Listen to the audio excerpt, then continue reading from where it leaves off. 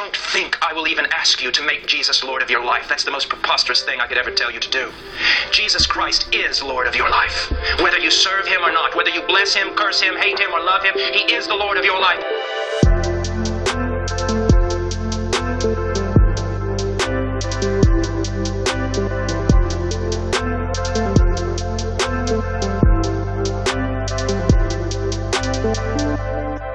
Welcome, everyone, to the For the King podcast. In 2 Timothy chapter 4, verse 13, Paul is talking to Timothy and various other people he is including in this text, and this is what he says. When you come, talking to Timothy, bring the cloak that I left with Carpus at Troas, also the books, and above all, the parchments. So this is the monthly installation of the book review that we do here on the For the King podcast. And I read that verse, and I like to include that in these book reviews because I would like to remind everybody how important books are to the Christian faith, how important reading is to the Christian faith. And ultimately, God has revealed himself through words in a book, compilation of books called the Bible, 66 books, 40 different authors, into one book, all about a story of redemption of what God is doing with his people, and ultimately how he is glorifying himself and making his name famous on the earth, even though we rebelled against him.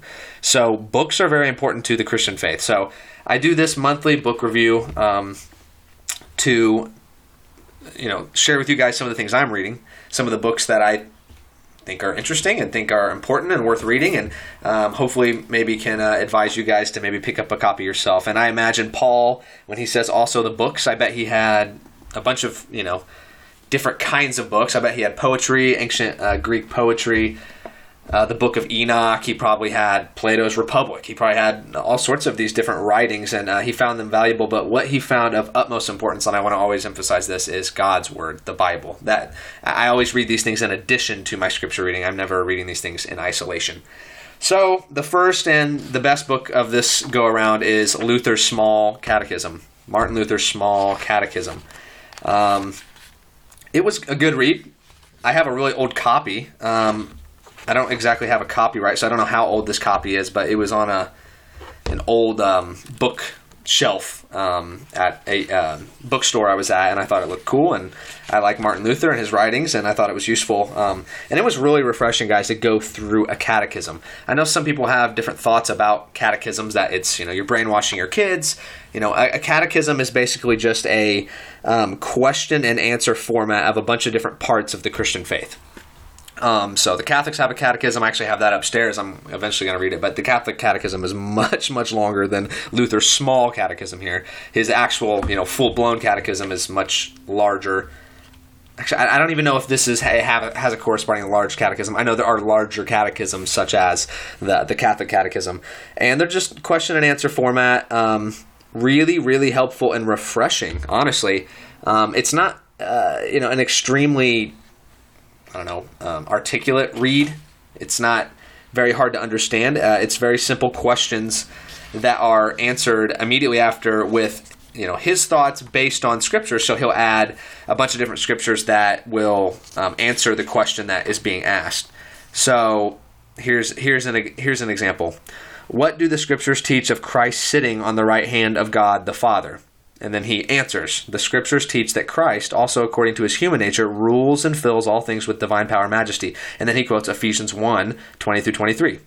God set him, Christ, at his own right hand in the heavenly places, far above, all principality and power and all that. But he's going to put all things under his feet. So yeah, that's kind of how this goes. And it's really refreshing just to have the scriptures really present and easy to follow right after, a profound question is asked with a real quick, simple answer. It's very helpful. He goes through the 10 Commandments and gives, interacts with and gives answers to each parts of the table, the two tables. Then he goes through the Apostles' Creed and what's important about the Apostles' Creed. He goes through all of the sacraments and how we ought to deal with baptism and the Eucharist and the office of the keys of the church, the power and authority of the church, all these things. He goes through the Lord's Prayer, why the Lord's Prayer is perfect, or is helpful and perfect, perfect way to pray. So, good book, worth picking up, worth reading Luther's Small Catechism. Two things that I disagreed with. On page 97 of the copy I have, which in Luther's Small Catechism contains question 114, does man still bear the image of God? This is his answer. Now, I think Martin Luther wrote in German, Latin, a bunch of different languages, and this English translation we have is probably not what he originally wrote in. I don't think it is. So this could be a translation error. I want to keep people alive to that, but ultimately, I think that this is wrong the way it's worded here. Man lost the image of God when he fell into sin. In believers, a beginning of its renewal is made. Only in heaven, however, will this image be fully restored. He quotes Genesis 5:3. Adam begat a son in his own likeness after his image. I don't think we lost the image of God. That's what I disagree with him. I wrote in a little post-it note I put in here, man did not lose the image of God. He marred and distorted it almost to the point of unrecognizability, but still never completely lost it. That's what I put. And I put Luther's quite wrong. Genesis 9:6 and James 3:9. So Genesis 9:6, well after the fall of man, we still see that the capital punishment is instituted in Genesis 9:6 because man is made in God's image. So he says, if man spills blood, by his blood is it required of him, because man is made in God's own image. So we see even after the fall, God saying that we did not lose his image. We distorted it and marred it, but that would be the distinction to me. Also, James 3:9, it's talking about bridling the tongue. He says, with our tongue, we both curse other people who are made in the image of God and hate our neighbors and do all these other things. And he has a real quick aside there. He says, that are made in the likeness of God. So I think we do still retain the image of God, and it was just marred. Let me search for the other. Here it is. On my page 115, we have the question, question 147.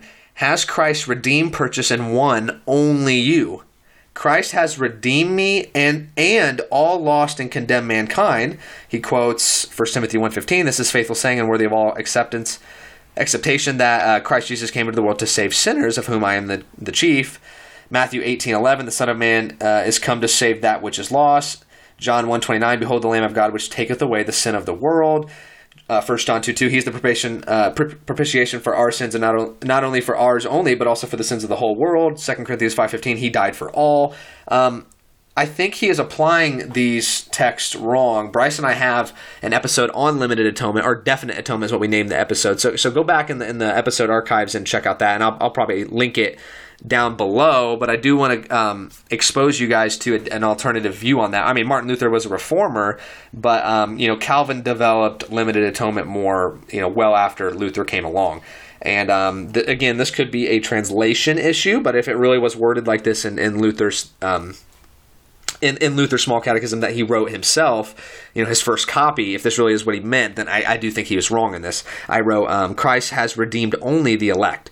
Christ's death is efficacious for the whole world, but he did not die for all people. He dies for his sheep, not the goats and the sheep. He wants the whole world to repent, but not all will be saved. And then I put John 10:7-18, where Jesus is talking about he doesn't come down to lay down his life for the goats. He comes to lay down his life for the sheep. And if you are not a sheep, Christ has redeemed me and all lost and condemned mankind. No, he's only redeemed me and all of the sheep.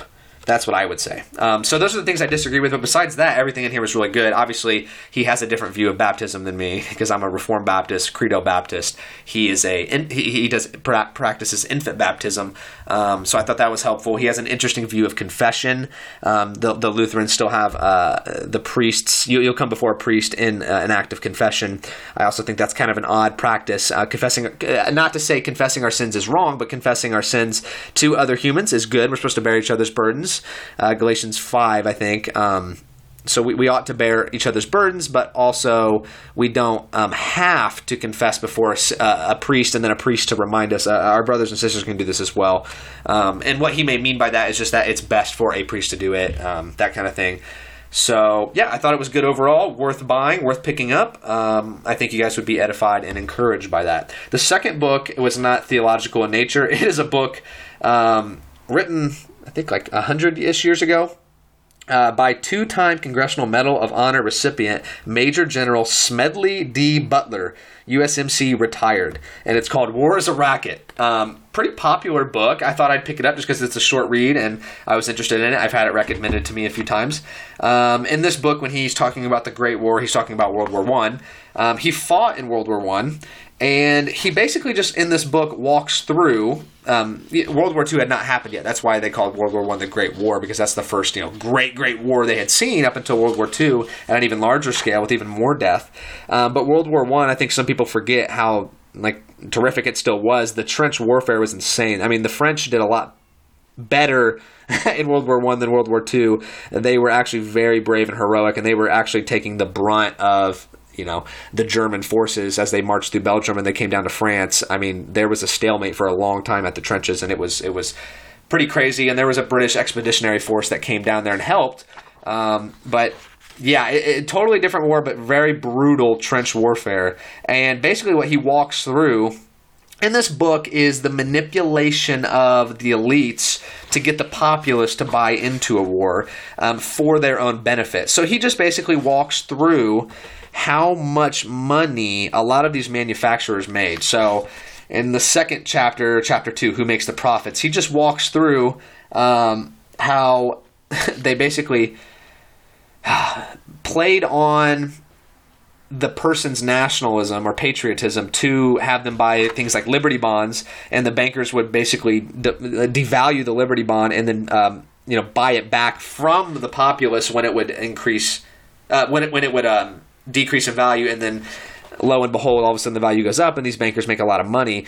You could just chalk that up to, that was just kind of a random thing that happened. They weren't trying to do that. They really needed the populace to buy into this war, to buy these Liberty bonds, to fund the war, that kind of thing. I would just say people usually have alternative motives in terms of making money, and I would say I would probably side more with there are people that are definitely trying to make a dollar off of war and do not care about the soldier on the front line. So yeah, he has a few interesting quotes in here on page 13. Of my copy, does war pay? It paid them, but they aren't the only ones. There are still others. Let's take leather. So then he talks about how much leather they made for the war and how the leather companies profited. 1,400% increase in the valuation of these companies. International Nickel Company, sugar refining, copper, steel, so many different companies made a killing off of war. I mean, war does produce a lot of money. So basically, he just critiques this whole the war industrial complex thought process that we need to be in a perpetual war to fund military equipment. Military costs a lot to keep up with the latest technology, to train the men, to outfit the men, that kind of thing. But basically, says who should be the ones that are getting us into war. Should it be a bunch of old dudes that are just going to lay back and not actually fight the war? It should be the young men that vote if we're going to go to war or not, the ones that will fight the battle. Interesting thought. I don't know how that plays out exactly. I don't necessarily have a strong opinion, but I do think there's some warrant to what he's saying. So I think there's a balanced view to interact with what he's getting at here about how war people can have. Basically, his point is the people that are declaring war are the ones that are going to benefit from the war. They're going to make millions of dollars. Therefore, why would the people that are declaring war be the ones that are going to incentivize from it? Because wouldn't that make them more prone to say, "Hey, let's go to war. We need to go fight these people for I don't know, what will the populace buy? What's going to be a good reason for them? I know my reason. My reason is to make money." That's basically his critique. I guess I would say those are the main points. Interesting read. Pick it up. Check it out. Let me know what you think. War is a Racket by Major General Smedley D. Butler, who fought in the Great War, which is World War I. So those are the books I read this time around. Hopefully that was encouraging and helpful. Luther's Small Catechism, War is a Racket. Pick it up. I'll put the links in the description below for the podcast and the notes. And I think it'd be it's worth your guys as well. War is a Racket is a very quick read. Luther's Small Catechism, you can get through that quickly if you don't want to go tediously, referencing all the Bible verses he puts in there. But really good reads. Thanks for listening, guys. You can always go leave a rating and review. Thanks so much for listening. To God alone be the glory. Soli Deo Gloria.